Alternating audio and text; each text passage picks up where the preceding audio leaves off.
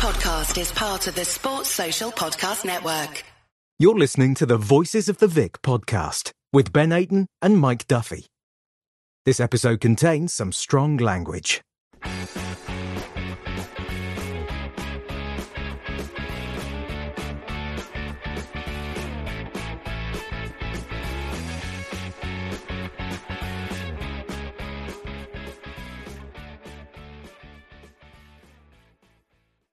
Hello and welcome to the Voices of the Vic podcast with myself, Mike Duffy and Ben Aiton. Ben, result aside for the moment, how's your weekend been?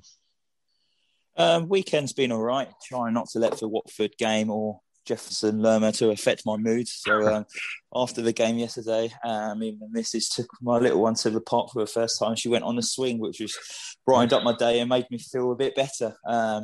Lets you forget about football for a little bit. But yeah, all good my end, mate. How are you? Good stuff. Yeah, no, all good. I was feeling a bit fragile yesterday morning because I allow myself to have a couple of beverages on a Friday and a Saturday. They're my days off, if you like, from training.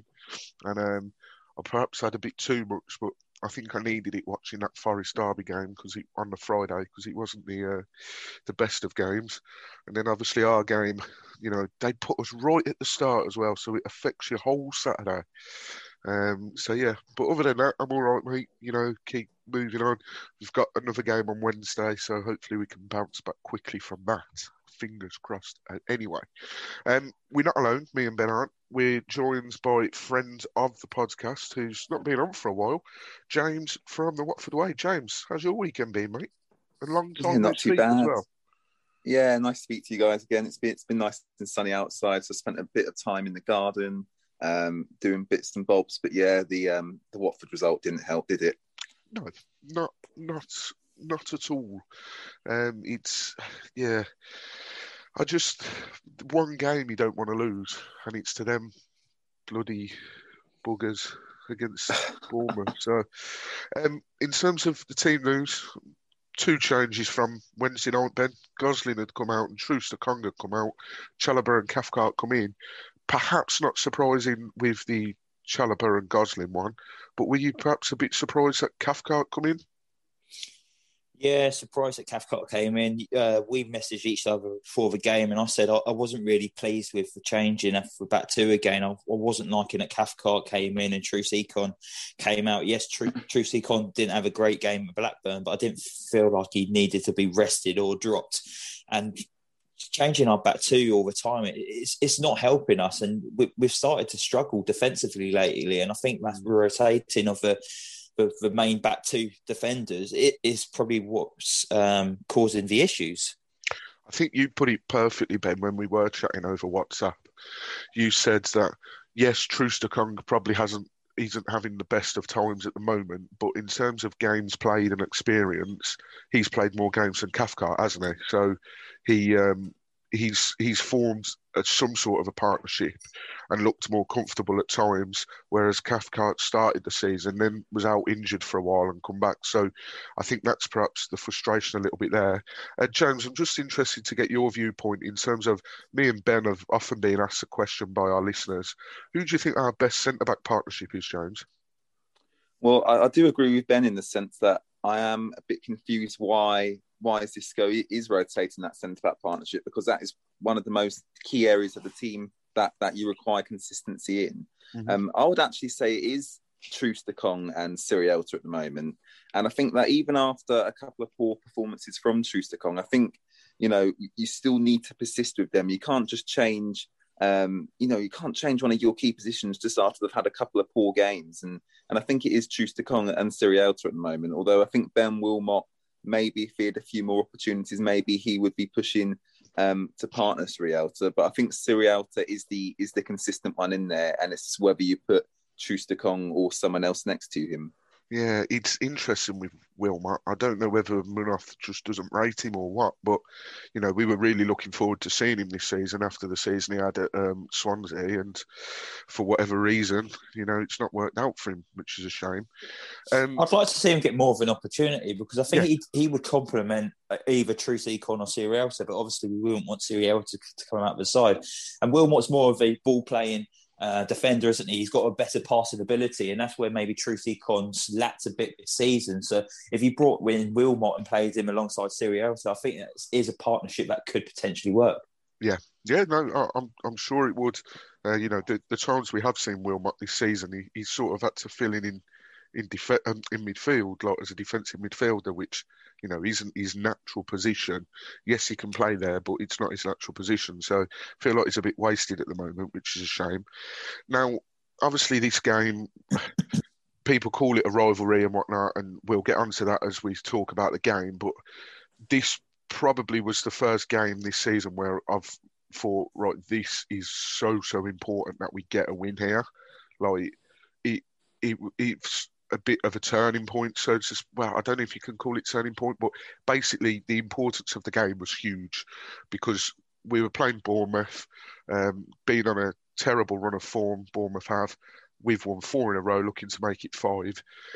We know that we're not great away from home, although we've now got the joint 8th best away records. And if we'd had won that, we'd had the joint 4th best away record. So I say we're not great away from home, but we know what we like away from home. In terms of the way we started, James, we come out the traps really quickly, didn't we? We were looking good. Yeah, absolutely. I was really, really impressed with how we started, especially that first 10 minutes. I thought we pushed them right out the pitch. Our centre backs, we're almost on the halfway line at times, and Yeah. It was nearly attack after attack down that right hand side with Kiko and Sarr. And yeah, I mean, as you mentioned, it was an absolutely fantastic start, and yeah, it looked good from that point on. And I thought actually throughout the first half. We played quite well anyway, but that first 10 minutes especially, I thought we were absolutely fantastic. Yeah, and Ben, how gutting was it that fans weren't there because it was in Bournemouth. The sun was shining. That white away kit, by the way, I love the white away kit. We've not won in it this season. We drew with Wickham the only other time that we've played in it. So perhaps a bit of a bad omen, but it would have been a perfect game for fans to attend. Like Bournemouth's sunny, probably would have got a result had there been fans in there. It would have been a lot more feisty. But like I said to Jones, we started off superbly. Not sure. I think Messina should have done a lot better with his header. He should have at least got it on target. Yeah, should have done.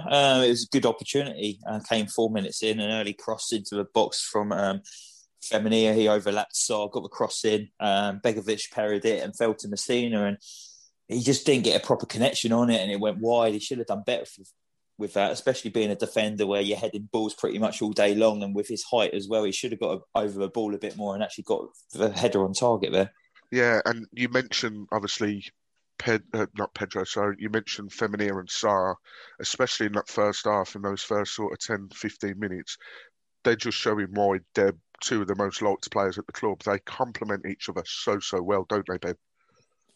Yeah, they work hard for each other and they complement each other and they get the best out of each other. I thought first half they was brilliant, but second half they came off the pace a little bit, and that might be down to fatigue. There's been lots of games lately. I've just had a look at the fixtures, and we've just played 5 games in 14 days, so you can see there's a lot of fatigue in the Watford players yesterday, and I think the second half performance showed that yesterday. Yeah, it was a weird old game. Like we were speaking just before, Jones, weren't we? Saying that we felt pretty much comfortable in the first half, and I think we didn't really have a clear-cut chance. I think the best chance in the first half was when Bachmann saved it from Lloyd Kelly, I think it was. He did a brilliant job to save it, but in terms of the first half, although we looked comfortable, we still didn't get a shot away. Me and Ben were talking on Thursday, I think it was, after the Blackburn game. We had 17 shots in total away from home. That's got to be the most we've ever had away from home. But this time round, we had 7 shots. We had 57% possession at half time. We looked good, but we were lacking that. We were lacking that bite, weren't we, James, in that first half? Yeah, absolutely. And I think actually, I personally thought that was probably one of our best away performances of the season, considering the opposition we were playing. Because you have to remember, obviously, Bournemouth were in poor form, but they do have really, really talented players who, like some of our players, should be playing in the Premier League. So in terms of actually getting to half-time at 0-0, I was actually quite happy with that result. And yeah, I mean, obviously they did have a couple of chances, Bournemouth. They did look threatening, but so did we. Obviously, you mentioned Kiko and Sarr down that right-hand side. So getting to half-time, I was relatively happy with what I'd seen so far. Ben, in terms of the first half, do you echo what James has said there? Do you think we were looking good and perhaps looking like we could have scored, or do you think we were sort of, I'm trying to think of the word to use, but do you think that we were good value going into the second half and looked likely to score, or do you think we just sort of sailed through the first half just about? I agree with James. I think that was probably our best 45 minutes performance away from home this season, but it's difficult. It's easy to compare it against all the other away performances that we've had this season because we've not really had performances away from home. So, yeah. But like James says, against a opposition that's also challenging for promotion, I thought for first 45 minutes we did all right. I thought as the game wore on in the first half, we got a bit more cagier. Bournemouth was getting their foot on the ball. They were seeing a bit more possession, and that's when we started to sit in the back a bit more. And I think that's when Bournemouth maybe felt we could maybe get at Watford a little bit more than what we could get at Bournemouth. And second half, I don't know what happened at half time, but it just felt completely different. Well, we'll talk about the second half now. That's probably the quickest we've ever talked about a first half. But then again, there wasn't really anything to write home about in the first half. I can't remember any clear-cut chances that we had in the first half. I think our best chance definitely comes sort of early doors in the second half, which we'll get onto in a sec. But in terms of the second half, as you say, Ben, I think you summed it up perfectly before we started recording, saying we just looked fatigued, didn't we? Like, you know, you've just mentioned how we've played 5 games in 14 days, which is an incredible amount. But you could just see that we looked quite leggy. Sarr wasn't really in the game. At half-time, I said to myself, is Sema still on the pitch? Another game, Ben, where Sema really struggled to get himself involved, didn't he? Yeah, he looks exhausted. It's a shame that we played Bournemouth when we did that weekend. We could have done with playing Wickham the game before them, so we could have rested a few players just for this Bournemouth game. But it's unfortunate how the fixtures have fallen. But yeah, Sema looks absolutely knackered yesterday, and that's maybe his second or third performance. He looks a bit laggy, doesn't he? I thought we saw second half looked a bit tired as well. He, like you say, he just wanted to run, and he didn't really take on his men yesterday. The only time he did run, he created a chance for us, which we'll talk about in a bit. Yeah. But yeah, it just looked a bit tired performances as well. I think it's just catching up on them, all these games, but it's the same for every other team in the Championship, isn't it? But maybe other teams have rotated their teams a bit more freely, where Muniz has only done 1 or 2 changes every week, which has worked because prior to this we won 4 back-to-back games, but maybe it was just 1 too far yesterday. Yeah, and James, we talked about the centre-back partnerships. Obviously, Troost-Ekong's looked a bit wobbly. People are unsure of Cathcart. One thing's for certain, Sierralta doesn't change, does he? He produced a brilliant block. I think Danjuma, he took a shot and Sierralta blocked it and it went beyond for a corner. But did you think Sierralta had a good game yesterday, James? Yeah, I thought Sierralta definitely out of the back two of him and Cathcart had the better of the games, and at that point where he did block that shot, Danjuma was starting to get the better of him down that side of the pitch, and yeah, I thought Danjuma actually, especially yesterday, did cause us all sorts of problems down that side, and yeah, actually Sierralta overall yesterday he did have a good game, but I feel like he's carrying whoever is playing with at the moment, whether it's Cathcart or Troost-Ekong, because ultimately they're not playing that well with him at the moment. Yeah, and we really get him through this game. I know, but that probably sums up how sort of not non-attacking we were, I suppose, or we didn't really create any real cutthroat chances, but obviously Backman stopped it from Danjuma, and then we went on the other end, and it was a brilliant counter-attack. Like that must have been the first real time that we looked like scoring, wouldn't it, Ben? And cleverly was played through. Do you think he should have done a little bit better, or do you think it was a brilliant save from Begovic? It was good to see Watford actually made a successful counter-attack, because we've seen it in the last few games. I think Preston, last final minutes, we was on a counter-attack, and it was a final ball that let us down. And then last week as well, we attempted it and it just didn't work out. But today we was on the attack, and we actually made something out of it. Sol driving with a ball from the halfway line, going past a couple of players, playing the ball into Cleverley. And Cleverley possibly should have done a bit better. Maybe should have put it to the other side of Begovic, but it was a good, strong save from Begovic. It was just frustrating that we didn't create more chances out of the game. But fantastic save from Batman up the other end to actually keep us into the game a bit longer than what we actually were. He rushed off his line really, really quickly there. And I was watching the replays, and at the start I thought it's a routine save. Their guy's not really hit it cleanly. But he really rushed off his line very quickly, and it was a brilliant save. And this is what's frustrating, isn't it, James? We obviously saved one at one end, brilliant save from Backman, and we've got the players in the team to produce these rapid counter-attacks. And whether it is to do with fatigue, whether it's to do with whatever, we know we've got the players, and we see times like that. And you think, well, why can't we do this on a more regular basis? Are you sitting there sort of thinking that yourself sometimes when watching Watford?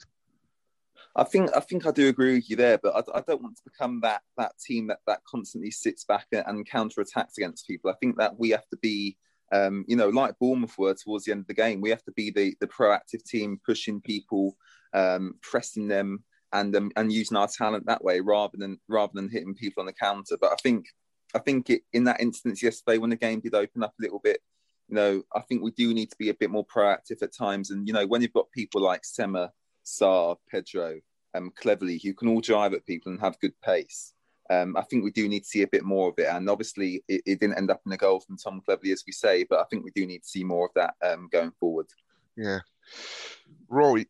So, the next big thing that happened after that Cleverley chance was the Bournemouth goal on 61 minutes.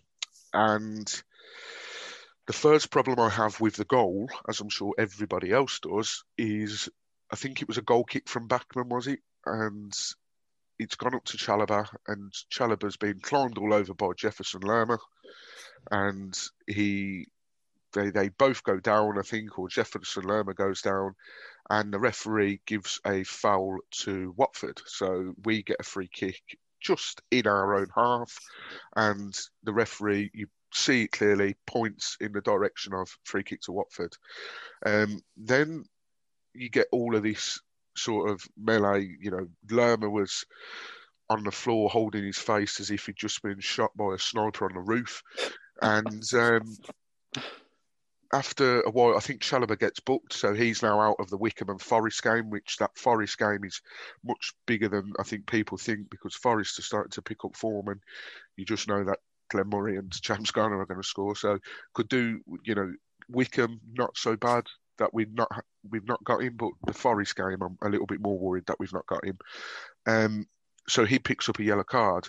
The referee then gives a free kick to Bournemouth. Now, Ben, I'm trying to still get my head around it now.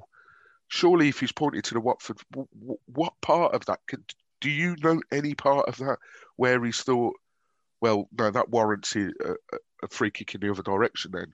And then secondly, they've kicked it straight up. Is it Dan Zuma that scored? Is it? Yeah. They've kicked it straight up from that free kick, and Bachmann's been beaten at the near post. I'm starting to sound like I hate Bachmann. I don't hate Bachmann at all. He's doing a brilliant job, but at the near post, he should have been beaten better. He should have done better at his near post, and the defence just switched off, didn't they, Ben? They did. I'm still trying to understand why the referee awarded that free kick to Bournemouth, or actually let them take the free kick. Did he kind of forget that he awarded a free kick to Watford in the first place? Exactly. And then there was about 3-4 minutes of trying to get Lerma up from the floor after resuscitating him. After he was rolling in agony, wanting the ambulance to arrive. What I must say, what a disgraceful player! What a disgusting player as well. Did you see it after the game on Twitter? He actually come out with a laughing emoji on his Twitter. He did indeed. Just going to say as well, which doesn't help situations. No, we can put a swearing warning on this podcast. So if you want to really speak your colours, then go for it. But yeah, Ben, I've got no problem, right? Well, I have, but if the referee thinks it's a yellow card, that's fine. Book him. But you've given your original decision of a Watford free kick. Don't then change your mind. And then, I mean, it wasn't even a bloody yellow card, for crying out loud. I think Chalobah's caught him, and then, like you say, Ben, he's had to be resuscitated. Paramedics are on side, hoping he's all right, rushing to him. But I don't like to be that type of guy that sort of tries to make a rivalry out of Bournemouth and Watford, because yes, the games are usually feisty, but in terms of having a rivalry as such, I don't think it goes that far. But every time we play Bournemouth now, something seems to happen, doesn't it, James? Where whether it's a player that a bit dirty or whether there's a red card or yellow cards, we put that stat out before the game. I think, was it in the last 6 games or something, we'd picked up 22 yellow cards in the fixture. So in the last 6 games, home and away against Bournemouth, Watford have picked up 22 yellow cards and 1 red card, compared to Bournemouth, who have just picked up 7. I don't know how many bookings there were yesterday, but the ref was giving out cards as if they were going out of fashion. But it's so pathetic to see, isn't it, James? Well, you mentioned a rivalry there, and you have to think from my perspective. I'm obviously the youngest person here at the moment. I'm only 19, so when watching Watford, I've seen a lot more of Watford versus Bournemouth than I have Watford versus Luton. So for me, watching these games, I know our rivalry with Luton is big and it always will be, but this rivalry with Bournemouth seems to have been building up for years and years and years, and it seemed to have built up throughout yesterday's game as well, and it culminated in that disgraceful incident from Jefferson Lerma, and yeah, it was disgraceful, as you say, and you don't really want to see that in football, but I did put out a tweet after the game actually saying fair play to Bournemouth, because they actually did what was necessary for them to win the game, and they ultimately did go on to win the game. So, I say it was disgraceful. We shouldn't see that in football, but they did what was necessary for their own team to win the game. And if that was rolling around on the floor like a bunch of babies, then that's what they did. Ben, do we ask him on again? Fair play to Bournemouth. Am I hearing this right? Well, I think they executed their game plan. They knew how to rattle Watford, just like how Palace know how to rattle Watford as well with Wilfried Zaha. They did it exactly the same with Jefferson Lerma yesterday. He's a wind-up merchant, and he pushed every single button of the Watford players yesterday, and he got the reaction he wanted, and he got the sending off that he wanted, although he wanted it on Chalobah, but he eventually got it through João Pedro. But I just thought it was just pathetic. I thought all of this stupid rolling around on the floor, diving, trying to get players sent off, malarkey would have ended when Eddie Howe left the club, but it's continued through Jason Tyndall and now Jonathan Woodgate. It's just disgusting. I agree with James. I think the younger fans, they've grown up. Watford haven't played Luton for X amount of years, and then they see a rivalry with Bournemouth, and it's like, oh, this is what a derby-ish should be like. This is what a rivalry should be like. Because I was thinking about it last night.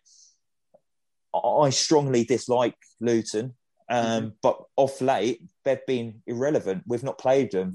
There've been massive gap in between the leagues between us. I've not had to worry about Luton. But whereas Bournemouth, we've been battling with them in every single division for the last 6-7 seasons. Yeah. And it's been nasty in that. And I do feel a bit of a hatred towards Bournemouth. Just for how they act on the football field. I have, like, you know me, I absolutely love going down to Bournemouth. It's one of my favourite places in the UK. But when I see a Bournemouth shirt, I just go, oh, it's like, I just hate the team. Yeah.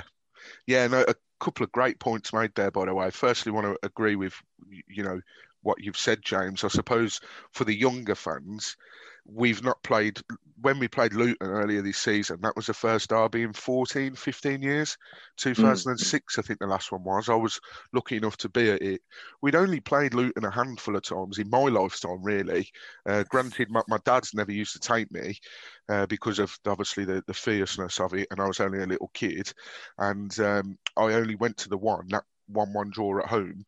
And this is only the second time that I can really remember us playing Luton. But as both of you have said, the last couple of seasons now, we've gone up with Bournemouth, we come down with Bournemouth. Everyone's it's that joke that they say, isn't it? Brothers in arms. Like everything we do it together. But we have had some fiercely contested games that when we win away at Bournemouth, something inside me it makes me that little bit more happy. Like last year when we beat Bournemouth at their place 3-0, not only because it was it was helping us in our relegation fight. Granted, we didn't stay up in the end, but that was a massive win. And because it was against Bournemouth, it just felt even better. So, yeah, it's always fierce game. And, I mentioned that 22 yellow cards in the last 6 games, where you can add 1, 2, 3, 4, 5 yellow cards onto that from us yesterday. And then Bournemouth picked up 3 yellow cards. And then obviously there were 2 red cards. So there's always, cards shown in the game. They're always quite closely contested.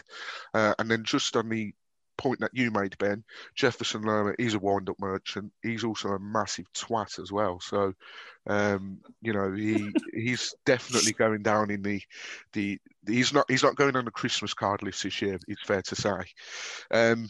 So yeah, obviously, going back to the original. Oh, and also, well done, chaps, on answering one of the questions which we've got lined up about the Bournemouth. Watford and Luton Watford rivalry. So we've ticked off a few things in that little segment there. Well done, boys. So obviously, it was disappointing to then go on and concede that, because I think the defence switched off. I think everyone was probably thinking, well, what? It's a free kick to them, and then Backman gets beat at his near post, which is a bit of a shame. So 1-0, still plenty of time to get a goal, half an hour to get a goal. Ben, sticking with you, did you feel confident that there was enough time to maybe get a goal? Had you seen enough from Watford yesterday to suggest that we had a goal in us? Or did you think, if someone was going to score the first goal, it really needed to be us? I didn't see us getting back into it after they scored, to be honest. From the start of the second half, I thought our performance it was just getting poorer, our performances. And then with the Chalobah booking, I felt we lost our heads a little bit. And then from the goal we conceded, we switched off massively. And I thought, we aren't coming back from here. Bournemouth have got their claws into us. We're rattled. We're not going to create anything. And I don't think we really did create anything towards the end of the match, really. No, I mean, the next sort of real chance we had afterwards was Shah drifting past Kelly. One of the few times he actually did sort of try and take on his man, and he's put it wide. James, do you think he was perhaps being a bit greedy there shooting? Do you think he should have maybe pulled it across goal for an easy tap-in for someone, or were you just happy that we were getting a shot away and trying to score?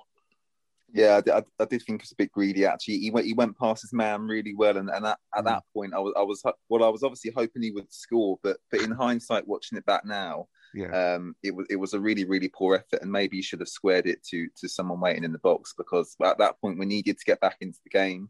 I think that if we responded instantly, then obviously the game would have been much different. 20 minutes left, would have been 1-1, but ultimately it's a really, really poor shot, and it actually hit the near post netting. So yeah, not very good from Sarr at all.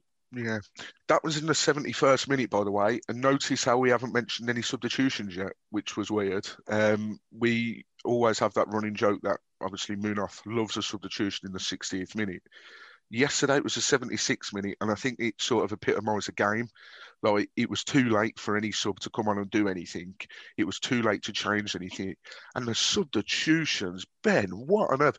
Chalobah for Gosling, not a problem. Chalobah was perhaps a little bit rattled. Chalobah was perhaps susceptible to maybe picking up a second yellow, which we don't want. Gosling coming on against his former team. The game had already got a little bit nasty after that incident with Lerma. Bring on Gosling against his old team, workhorse, scrappy player, not a problem with that substitution. We've seen it a lot. But the other one, we are chasing the game for a goal. You think, right, we've got Andre Gray on the bench, we've got Paritza on the bench, we've got Hungbo on the bench, we've got Zinkernagel on the bench. Zinkernagel for Sema earlier on would have done. Sema's knackered. Pitch was fine, no excuses from the pitch. But he brings Lazar on for Messina, a left back on when we're chasing the game. What on earth is he thinking there, Ben?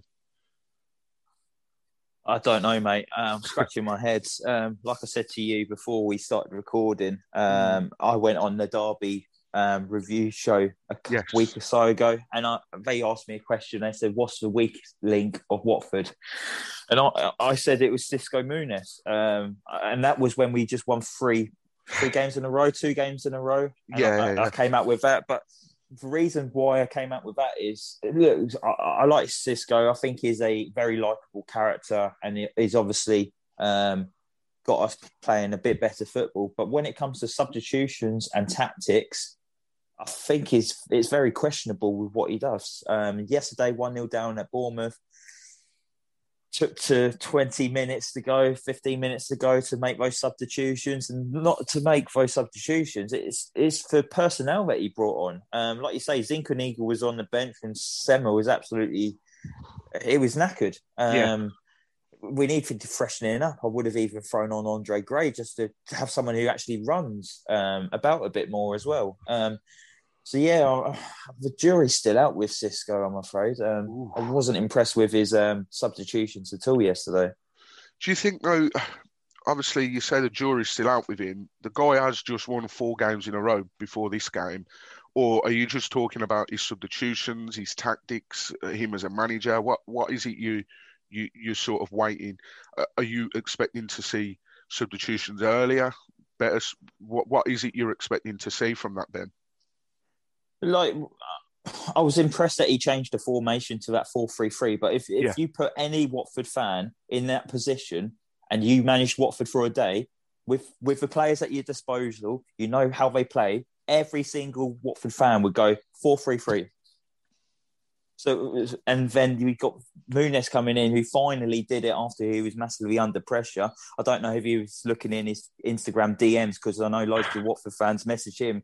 So maybe they were saying 4-3-3, 4-3-3, 4-3-3. So then Cisco eventually went, well, I might be packing up my office at the training ground on Sunday. Let's just do 4-3-3 and see what happens. That's what it felt like a little bit with him. I'm just going to say this. I like him, but I don't think he'll be in charge at the end of the season. Regardless if we get promoted or if we stay down, he'll be gone. He's just here for the time being, just to see out the rest of the season. And Walter Mazzari will be coming back. I completely agree, Ben. Absolutely. No, hopefully he doesn't anyway.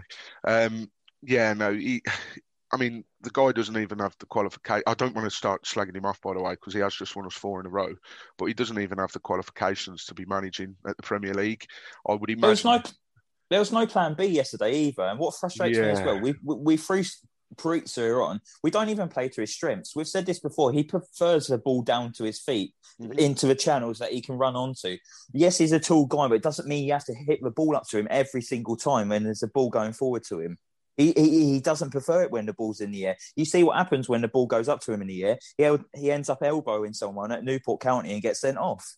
Yeah, and moving on to that third change from Munoz, the change a bit of a weird change, maybe suggests a slight change in formation as well.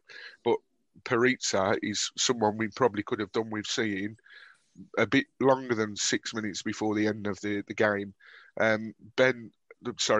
James, will go to you on this one. Paritza coming on too late, isn't it? It's 84 minutes on the clock. He's not going to change a game like that. I mean, granted, all it takes is one sort of chance in the last minute, but he's not really going to influence a game 6 minutes on the pitch, is he? No, not at all. Now, I do agree with the change. I think that, as you say, as you both said earlier, Sema did look tired, but the 84th minute, 6 minutes left of normal time to impact a game. It's not really long enough for someone like Paritza to really make an impact. If a player comes onto the pitch, they at least I'd say, about 20 minutes to get up to the pace of the game. And you have to remember, the game was such a feisty game that someone coming on for 6 minutes, they can't really get a grasp of what's actually happening on the pitch. All our players were rolled up. They looked physically angry at Bournemouth, and Paritza coming on. Look, I want to see a bit more of Paritza, of course, and I'm sure we all do. But no, 6 minutes definitely not enough to make an impact. Now, I was perhaps a little naive. The fourth official put his board up for 90 minutes at 90 minutes, and it said 6 minutes, and I was like, 6 minutes. We could do something here. We really could do something here. We didn't do anything in terms of scoring. What we did do is get into a massive fight, and then João Pedro got sent off. Which, by the way, Ben, I don't know if you'll agree with me on this, but what did he get sent off for? From when I remember watching it back, he tripped over, fell over, and then took a guy out. And the referee give a free kick. Fair enough. Okay, if you think that's a free kick, that's fine. But then he booked him, and obviously he got sent off. And then I'm not sure what happened after that. Like, I'm not sure what sparked it, but someone definitely was squaring up with someone. And then next thing you know, 3 of our players are kicking 7 shades of shit out of Jack Grealish. It was hilarious. Yeah, we needed to play some of comical music over that. But yeah, back to the João Pedro incident. It looked like he was tripped by Jack Wilshere. And then he fell into a path of Jefferson Lerma. And I know you're probably thinking it's maybe just a bit of a foul, but me watching it, I don't know how James feels about this, but I felt like Pedro did stick a little bit of one on him. He did kick out a little bit on Jefferson Lerma yesterday. So I have no complaints on a second yellow card for João Pedro there. He's going to miss the game against Wickham, but he probably needs the rest anyway. And yeah. It happened in the 93rd minute or whatever it was. So it didn't really impact the game massively. The game was dead by then. But afterwards, he got sent off. Jefferson Lerma said something too cleverly or pushed cleverly. The next minute, Jack Wilshere comes speeding over, pushes cleverly, and then everyone's bundling on top of Jack Wilshere. Massive melee. It was hard to see what was going on. There was just players everywhere, wasn't there? But what I'd like to see is, and we've not mentioned this yet, but when Dan Gosling came on, he knew exactly what Bournemouth were doing. He called them out. What I liked, he was trying to pull up. Well, I'd like to say he was trying to save Jefferson Lerma's life when he was rolling about on the floor. He was trying to get him up. Like, he was concerned for him. He was just trying to pick him up, but he was having none of it. But yeah, it was calling him out on it yesterday. Look, he played there for 5-6 seasons. He knows what Bournemouth is all about. And when he only took him 5 minutes to play against him, and he knew exactly what it was about. And he didn't like what he saw, and he went up in a lot of Watford fans' estimations yesterday. Yesterday. So yeah, brilliant from Dan Gosling. But it's not pretty watching your team fight like that sometimes. But I felt like we needed to see that from our players yesterday. We needed to see fight. We needed to see passion, and hopefully this will set a little fire in the belly, and we can use this anger for the rest of the season. Yeah, James. In terms of the yellow card, starting way back at the yellow card, do you think it was a yellow as well, or perhaps a bit harsh? You agree? Yeah, I do think so. I think maybe if that had happened in the first 5 or 10 minutes, I think the referee probably still would have given a free kick, but he wouldn't have given a yellow card. But as it was so late in the game, tensions were boiling over at that point anyway. I think that the referee probably felt that he should have at that time. But I did think it was a little bit harsh. But as I said, it was that late in the game, tensions boiling over, probably about right. But I have to say, we were talking about Jack Wilshere there. I thought when he came on, he was just as bad as Jefferson Lerma. I thought his attitude towards the referee, at one point he was telling him to F off. He was time wasting consistently. It was like he'd come onto the pitch just a time waste. Did you see him when they had that throw-in in the corner? Sorry to cut you up there, James. When they had that throw-in right in the corner, did you see the referee book him for time wasting, and then he applauded the referee afterwards? Which, technically speaking, you should be sent off for that. It should be. That's clear dissent, isn't it? Yeah. He's a scummy little player, and he's just sour about how his careers ended up going downhill massively, because there was so much praise for Jack Wilshere when he started off, and I think that it's all gone to his head a little bit, and then the injuries came in, and he's just a sour little man, and he's a match made in heaven for Bournemouth. Yeah, you mentioned there, obviously, he quite clearly doesn't take a professional lip reader to see that he told Mr. Harrington to fuck off. That bit, I don't appreciate them doing that, because when I used to referee, I used to hate it. And they always tell you on the referee's course that you set your own tolerance level. So if someone swears at you at grassroots, you're well within your right to either book them or send them off or do nothing at all. Depends on the person. I always sent people off if they saw at me, especially if it was the younger age group, because they shouldn't be doing that. But it's players like that, that's why it funnels down to grassroots football, man. I don't mean to go off on a tangent there, but I mean, I don't get how they're getting away with telling referees to fuck off. The worst one for it is Jack Grealish. If you ever watch him play, especially I don't know about you boys, but when I watch the football now, I watch it without the crowd noises, and you can obviously hear everything that's being said. And Jack Grealish must tell the referee to F off about 4 or 5 times a game, but nothing is done about it. And I'm just thinking it just sets a bad example. But Jack Wilshere, how he escaped the red card before obviously getting the red card that he did get, how he escaped it earlier, how he didn't get one earlier on, I should say, is beyond me. It really was. But I want to obviously mention, like Ben said, Dan Gosling taking absolutely none of it. And that's good to see that, that's his old club. I'm sure he's still got people that are there that are mates with him and, whatnot. But he didn't give a two hoots about that when he was on the pitch. He was like fighting for Watford, and it was really, really good to see. You can tell he probably never really got on with Jefferson Lerma, and he couldn't wait to actually say a few words to him yesterday. Yeah, he probably wanted to stick one on him himself.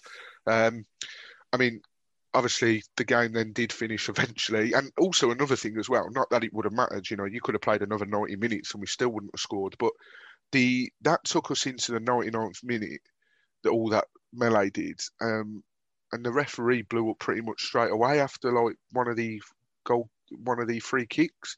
He should have played an additional 3 minutes to what he did play, but like I say, not that it would have mattered anyway, but it would have been brilliant if we scored in like the 107th minute to equalise, but we can, we have to move on. And like I said, luckily we've got a game on Wednesday, a game we should really win. No offence to Wickham, but hopefully put things right and then get on a run again.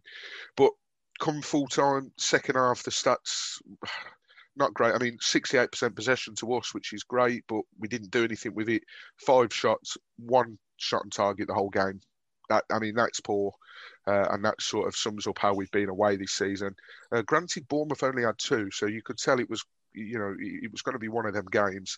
And then obviously red card each, and there was 6 yellows for Watford and 4 for Bournemouth. So again, yellow cards providing the order of the day for Watford versus Bournemouth. And I'm glad now that we've got them out of the way. We don't have to worry about them. Hopefully they decline a little bit and actually don't make the playoffs at all, because I think that was a one-off. And I'm not just saying that, like, I'm not trying to sound sour or anything, but I think that was a one-off. Cardiff are looking great at the moment. Barnsley are looking great at the moment. So they've got a real task on their hands. I'd rather be in our position than their position, which sounds obvious. But, we're 3 points beyond Brentford. I don't know if they're playing on Wednesday, but we've got a great chance to obviously put the record straight and get another win. I've just Brentford are playing Norwich. Got Norwich midweek. haven't they? Yeah, away. Do you know what, right? I'm quite happy for Norwich to win that one, because we're 7 or 8 points behind Norwich, is it? Or 9? I don't know. We're not catching them as far as I'm aware. So, as far as I'm concerned, I should say. So let Norwich win that one, and if we beat Wickham, we're back in the race. So, I don't think we're out of the race. And obviously, King Norwich did us a massive favour yesterday, beating Swansea. So hopefully they continue to slip a little bit. So yeah, upon reflection, really, really disappointing. Momentum was high, confidence was high, and we unfortunately couldn't make it 5 in a row. That would have been the first time, as you pointed out on social media, Ben, since the season we went up, 14-15 season. So never mind, hopefully it's a blip and we can get back on track on Wednesday night. I'm sure if we win on Wednesday, there'll be a lot more sort of relieved fans. If we then go on to maybe draw or lose on Wednesday, then the doubters and the worriers will start to come out again. No doubt about that whatsoever. So a big game on Wednesday, and one we should be winning on paper, but it will show the test. It will show the character of the lads to see if we can bounce back from that. Favourite part of the show, James is joining us for this this time. James, this is new to you. We do have normal questions, and then we've got Yes. questions about other stuff, which are absolutely brilliant. We've had quite some, some questions. Let me just go on. Literally, as we speak now, I'm having to scroll through because we've got that many questions. So I'll read them out in order, shall we? So we'll start. James, seeming as though you've not done this before, we'll start with you. Let me see which one is. We've had a question from Jamie Davis, who, by the way, Jamie Davis he's a Voices of the Vic super fan. Like, the guy is a legend. The amount of praise we receive off Jamie, really, really appreciate it, Jamie. So hopefully you're having a good day listening to this, mate, and hopefully you have a good week coming up. He said, "Hi guys, loved the steak question from myself last week." So he's bigging himself up here. This week, what's your favourite pasta type? Also, more about the team. We all love the question. What's your favourite ever kit from Watford? So James, firstly, favourite pasta type if you've got one, or favourite pasta dish? Tagliatelle, Mike. Tagliatelle. What you having with it, James? Bit of ham, mushrooms. No, I have a bit of ham in ours, actually. Yeah.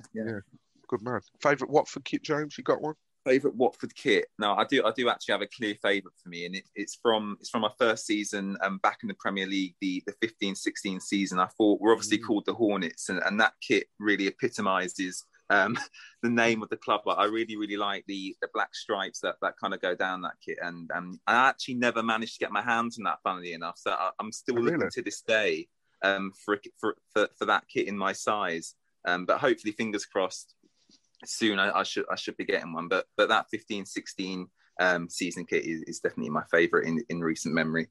You'll be able to get one of them on eBay or classicfootballshirts.com. We're not sponsored by them, by the way, guys. I'm just literally giving you recommendations. That would have been a good segue into a sponsor, though. That would have been, yeah, that would have been a superb. I'll tell you what, we'll bring you on for a segue. Ben, have you got a favourite pasta type and a favourite Watford kit? Can I throw something in? Man? Go on. Can I throw something in like a lasagna? Yeah, is that pasta? Oh, the sheets of pasta. Is it? Yeah, it's pasta sheets. Okay. Lasagna. I'd say it's more cheese than pasta, personally, but there you go. Hang on a minute, mate. Oh, this is a big debate podcast. now. Yeah, don't come on our podcast telling us what is lasagna. I'll just stick to a traditional penne pasta. Penne pasta, spag bowl for me all day, boys. How none of you have said spag bowl is criminal. Ben, favourite Watford kit ever? It's difficult. I've got two. Can I have two? Yeah, man. There was both when the Pozzo have taken over, when we was in the Championship. I like the black and yellow home shirt when we had like Forestieri at the club, and it was like the black was a bit diagonal going from one shoulder down to the sleeve of the other one. Was it the Football Manager sponsored one? No, it's not that one. It's it was like a Bet 138. Yeah. Sponsored by Puma. I know the Football one. Manager was on the back of his shirt. Yeah. It was Sonino's season. That's the one. Yeah. Really like that shirt, and then the shirt we got promoted in as well. I love just a plain, simple shirt. That's and why I love yesterday's kit. It was sexy, wasn't it? Yeah. For season we got promoted, just a plain yellow shirt with a black rim round the neck. You can't do any better than that. So yeah, they're my two favourite Watford shirts. I'm going to go even further back than that. I'm trying to think what season it was. It was the Lecoq Sportif one, the promotion-winning season, 99-2000. The one before the Phones for You one, because Phones for You was in the Premier League, wasn't it? I think it was. Everyone's felt come off that. Yeah, it was.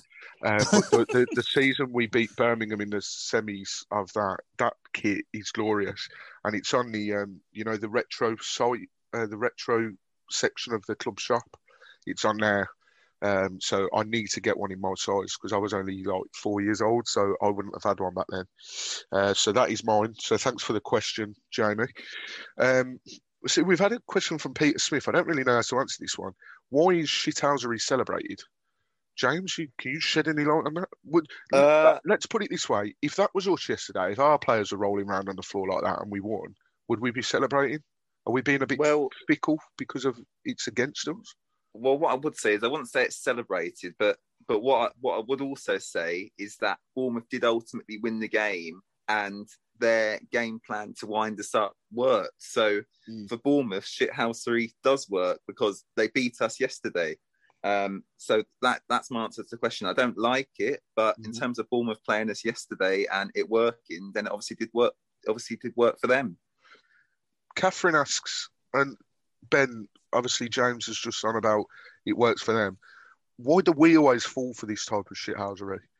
I'm trying to think of other games. You know, Crystal Palace have done it to us before, and are we perhaps being too soft in the past? Is that why you perhaps liked that little melee at the ends, because it showed, you know, don't piss around with us. Like, we're not going to fall. We're not going to stand for this. I think we're probably a bit too sensitive at times, sensitive souls, and it really affects us. He's just said a naughty word. Yeah. I just think it affects us. I don't think we deal with it very well. I think we've got a lot of history with these clubs, and it just doesn't leave our minds. It's just we can't get over it, and then it takes a wind-up merchant like Lerma just to bring it all back, and we just struggle to deal with it. Yeah. We answered this question earlier, but I'm going to read it out because he sent it in anyway. Can we safely say now that Bournemouth are by far the team we dislike the most? Carol Humphreys actually replied to him saying yes, but we did mention that earlier, how the rivalry is probably for younger generation is perhaps bigger than the Luton one. So, James, I mean, I'll always hate Luton regardless, and I'm sure you do, James, but from your point of view, because you're a younger fan, would you say that Bournemouth are the team that you hate the most now? Or? Yeah, I think so. And you summed it up actually perfectly earlier, Mike, talking about how us and Bournemouth have, you know, we've been fighting in the same division for such a long time, trying to both achieve the same thing, whether it be in the Premier League or in the Championship. And look, as you say, we will always hate Bournemouth for as long as we're alive as Watford fans. But I think in recent times, the last 5, 6, even 7 seasons, I think that our rivalry with Bournemouth has definitely gone over Luton in terms of the intensity of the matches at the moment. Yeah, absolutely. And I think you're spot on there. You know, always hate Luton for as long as I've got a hole in my arse, mate. I'll hate Luton. So yeah, it's an interesting one. I'm just reading through these questions now, and there's hardly any about the game itself. It's So the next one, Ben, we'll start with you. My brother sent a question in, Cameron, and he said, I've seen this. Who would make a better darts board, Jefferson Lerma or Wilfred Zaha? I was like, maybe you could do something like you do with pizza and have a half and half. Maybe you'd have Lerma on the left-hand side of the board and Zaha on the right-hand side. And maybe Eddie Howe in the bullseye or something. But yeah, I don't know. I don't want to show too much hatred towards them. So yeah, can we steer away from this question? Yeah, James, you got anything to add on that? No, what I would say is that I have a very large hatred towards both of them players, but I do not wish injury upon either of them. Yeah, I must say I saw some comments yesterday and people wishing for Jefferson Lerma to have an ACL and end his career. I think that's bang out of order. Yeah. Yes, he was out of order yesterday, but you shouldn't wish hurt on another human being. I think that was totally disrespectful. Yes, we can dislike the player and show that we dislike him, but to say things like that is just totally disrespectful. Yeah, no, I completely agree, massively. Boyd's Mayova said, well, it wasn't a question, he just said Lazar and Cathcart. Lazar, Cathcart, Messina, not good enough. We've spoken about Messina not being good enough. Lazar had some wayward shots when he come on, so don't know what he was thinking there. And Cathcart, it's hard to say because he's had a big injury. So, but yeah. Rosemary says, why do you think Kiko cuts holes in his socks? Really noticeable when wearing black ones. Also, Wickham may be bottom of the league, but still believe and play with passion. So, as no Pedro, who do you think will start up front? That is a brilliant question. I hadn't read that out in full. In terms of Kiko's socks, he does it to relieve pressure on his calves. He's not the only one that does it. I believe Kyle Walker does it as well. And there's a number of other players that do it. So that's why he does that. And I think Catherine Jones actually replied saying that as well. But you just get bigger size socks? No, because then they'll fall down, won't they? True. They'll slip down. James, start with you. Wickham on Wednesday night. No Pedro. Who's playing up front? Who do we start up front?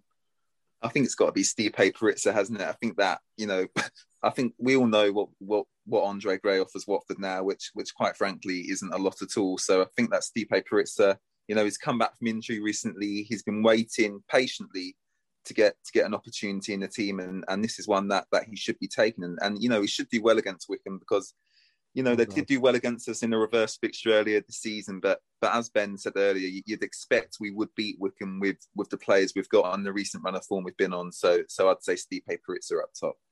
Ben, you having Perizza up top as well, or? Yeah, I'd have Perizza. Have Andre Gray. What am I on about? Yeah, I'd bring in Perizza. I think he probably needs game time as well. He came back from injury and he's not had 90 minutes yet either. But what I will say is, if we're playing him, please play to his strengths. Don't just lump the ball up to him. Yeah. Completely agree. James Hurst, who's also become a regular listener of ours, I've noticed him popping up in the notifications. He says, hope you lads are doing all right. Why did we struggle to break down Bournemouth so much? And with different refereeing, how differently would the game have been? In terms of the way the game would have been, probably wouldn't have seen some yellow cards, perhaps. I think the ref was very sort of soft yesterday in terms of giving any sort of little niggly foul.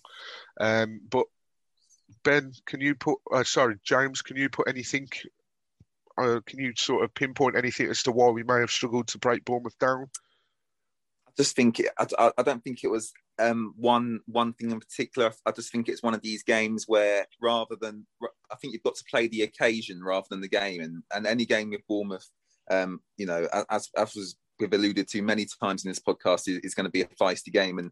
And look, we never want to blame officials, but I think it was quite evident from early on that the referee lost control of the game. And look, I'm not going to totally blame the referee, and I'd actually probably blame our own players more than the referee. But I just think that from early on, we lost control of the game, and from that point, we never really looked like getting anything out of it. Yeah, interesting one, definitely.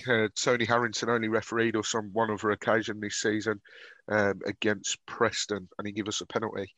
Also, so surprised there was no penalties given yesterday, because he's given the joint most amount of penalties this season, Tony Harrington has.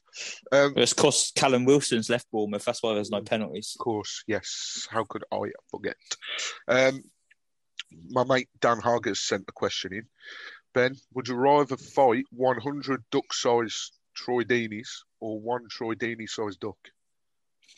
I think I'd rather fight one Troy Deeney-sized duck. Really? I don't like the idea of having 100 ducks around me. I don't know, man.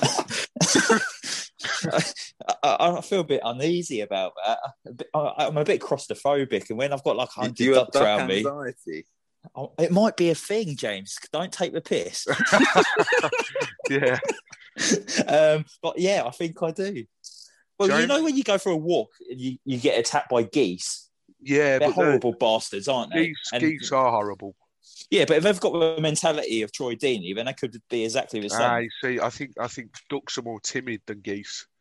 If it's just a drake, I think they're called drakes, aren't they? The ones with the purple on them. I don't know. If it's just a normal duck, like a run-of-the-mill duck, then that's fine. If it's geese, sod that for a laugh. I remember my sister being chased by geese when she was very little. It was hilarious. I think it was my sister anyway. But yeah, they can break your arm, That's a British thing and as well. And swans. Yeah, swans. That's probably what I'm thinking of, actually. But you can't kill them because they're owned by the Queen. So, yeah. James, 100 duck-sized Troy Deeneys or one Troy Deeney-sized duck? I'll probably have to agree with Ben. I think that 100 ducks probably is too much to handle. You just probably kick is too much to handle. Actually, 100 Troy Deeney sized ducks. Think about it. So yeah. It sounds like it sounds like a bush tucker trial, don't it? It's just something I wouldn't want to deal with. I don't know. I think the 100 ducks, if they're just your normal little ducks that you'd find in, like, when you go to the park and that, you just kick them, you're all right, man. Well, seeing what Deeney did to Joe Allen a few years ago, I'm a bit frightened of him. Yeah, but they're not tall enough to get you, man. So I'd rather fight 100 duck-sized Troys than one Troy-sized duck, because that would be a big duck, that would. And I wouldn't fancy my chances in the slightest. Some of these questions are making me laugh. George White says, what's on the menu today? Just need to move on from yesterday. Very annoying, to say the least. The goal they scored was very preventable. Completely agree with you, George. I think we've said that. Probably caught us off guard. We've not really knowing why the ref gave the free kick, and then Backman was easily beaten at his near post, which he shouldn't have been. What's on the menu today? I'm assuming he's asking that, because the last couple of times, Ben, we've had questions. We've talked about what we're going to have for dinner. Has any of this chat made you think, oh, fancy a bit of that for dinner tonight? Yeah, I'm gonna have a duck tonight. Duck, yeah, duck, crispy duck from the Chinese, yeah. A Troy Deeney-sized duck, or we've started this podcast being Voices of a Vic. I think it's like Voices of a Vic / Ready Steady Cook at the moment. But what's on the menu for me tonight? I'm going to have a red tie curry tonight. I love a red tie. Jesus, James, what's on the menu for you, son? We've got a lovely roast beef dinner, Mike. Oh, very nice. I don't know what I'm What having meat? Yet. Beef. Turkey, gotta be. Oh, it's not Christmas, is it? Lovely. Beef. Bit of Dijon mustard with that, mate. You're laughing.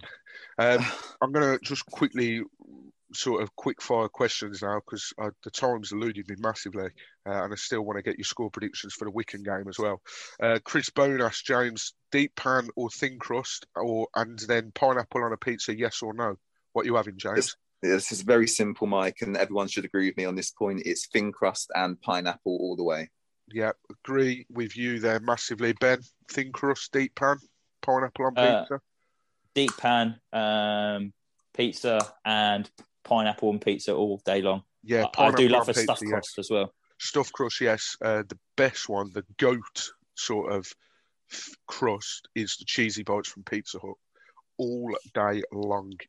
I must say, I had a Pizza Hut the other day, and they've got this new KFC chicken one with a gravy base. Don't get it; it's disgusting. Oh, that's a shame. I was really looking forward to having some of that. No, it's not nice. Okay. No, we're not getting any Pizza Hut sponsorships now, Ben. Sorry. Yeah. Sorry. Damn. It's a lovely. Order your pizza, guys. Yeah, absolutely. John Parslow has sent in quite a few questions. I'm trying to get the.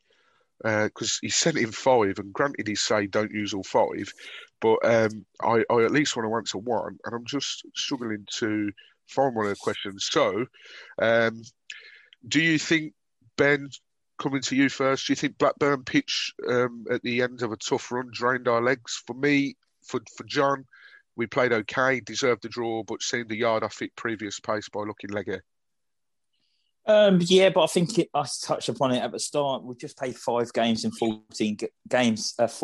So I think the pitches and the amount of games that we're playing in that amount of time, I think that's really caught up on us. And maybe we should have done a bit more rotation with our team. I'm just hoping that maybe this week against Wickham, we might see maybe 4 or 5 changes, because I think the team maybe needs it a bit now. Yeah, I've noticed he said don't use all of them, but some of them we've sort of answered from other people. His first one was, does the game yesterday put the nail in the coffin of the fake Luton rivalry? For me, Bournemouth one is now definitely the one that matters. It's been brewing for a while, but yesterday signed, sealed and delivered it. We spoke about that. He also asked Paritza or Gravy Wickham. We've answered that. James, do you think yesterday a day when we missed having Deeney on, at least off the bench, and that might signpost we will need him in the running?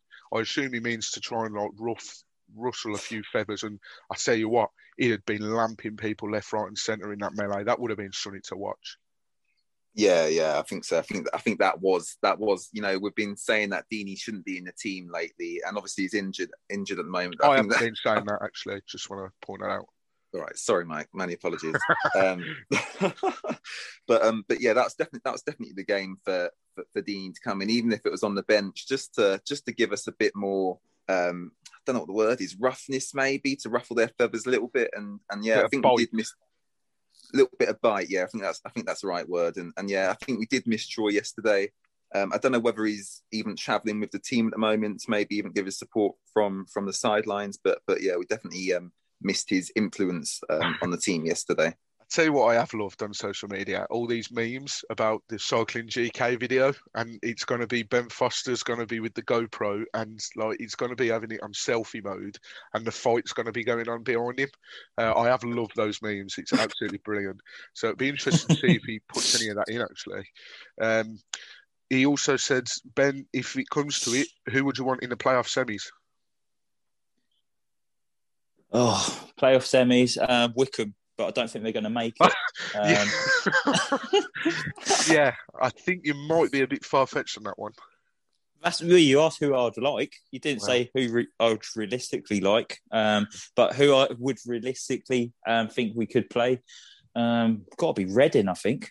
Yeah, I'd fancy Reading as well. James, any different? Yeah, I think so. I mean, we've seen Swansea and Bournemouth cause us problems already this season. Obviously, Reading, they beat us, didn't they? But I think that in terms of the players they've got compared to the other teams fighting for promotion at the moment, I think you'd have to say Reading, especially with the drop off they've seen recently as well. Yeah, massively. And someone else replied to his question saying that they would also like Reading as well. Listen, time has massively eluded me, like it's escaped me massively. So I just want to quickly touch on the Wickham game. Obviously, we know it's a big game because of that defeat. We really need to bounce back. We're probably going to make some changes as well. And I would be totally for that. We need to make enough changes to still respect Wickham and not take it lightly. We unfortunately don't have a Wickham fan to speak to. We couldn't get hold of one, unfortunately. So next time around, we will have a Forest fan on. We got a couple of people we can turn to on that, luckily. But Ben, just firstly, starting with you. Score. I'd love to sort of delve into the depths of this game, but because of the time, so what would your score prediction be on Wednesday night? Just quickly, I want a reaction because I think we need changes. The team's obviously looking a bit fatigued, but I'm just hoping what we saw in the last few minutes against Bournemouth, a bit of fight and passion. We can use that anger for the rest of the season going into the vital promotion push that we're after. Wickham's, they're fighting for their lives down the bottom of the table. It's not going to be an easy game, but we've definitely got enough in our squad to get the 3 points. So I'm going for a 3-0 Watford win. Oh, well, hopefully they win today against Norwich, by the way. James, score prediction? Yeah, I'll go with a quite a comfortable 2-0 to Watford. Just quickly looking at Wickham's last couple of fixtures, that they just lost to Reading. They've got Norwich today, and then they're obviously playing us on Wednesday. So they've had a really tough run of it at the moment, and I'd like to think we can kind of put the nail in the coffin, really, and comfortable 2-0 win to Watford. So no offence to any Wickham fans there, by the way. You're going to get... You ain't going to be able to walk through Buckinghamshire anytime soon, James. Put the nail in the coffin for my life. Unbelievable. Starting a rivalry here, James. I'd like to think we're at home. Wickham, I'm sorry, but you know they are out of the depth a little bit. He's definitely going to come back to bite me this season. But I'm going to go 3-0. I'm going to copy Ben 3-0. I'm not going to predict the scorers until close to the time because at the moment I can't pick my nose, let alone pick the right score and scorers. So, yeah, it's going to be interesting. But I think, as Ben rightly says, we just want a reaction. If we win, not a problem. Saturday, it's as far as I'm aware, yesterday's game finished as soon as the final whistle ended. It didn't play any part in my mind after that, probably because I had a lot to drink. But, yeah. Big game Wednesday, looking for a reaction. Hopefully we get it. Big result will help us. Hopefully Norwich beat Brentford and hopefully Wickham beat Norwich today. But listen, thank you very, very much, guys, for listening. Really, really do appreciate your questions. Like literally, the only reason that we were short for time is because of the amount of questions that we got through. Keep them coming. The guys that sent them on Instagram, apologies I couldn't get round to answering yours. Just keep sending them through. We will get round to them next time. Thanks so much for listening. Like I've said in previous pods, the listening figures have gone sort of through the roof. Me and Ben don't expect any of this, so we cannot thank you enough. Massive thanks to James for joining us. James will be back on again in the not so distant future. But enjoy the rest of your week. Enjoy the rest of your Sunday if you're listening today. Keep the faith and come on, you Horns.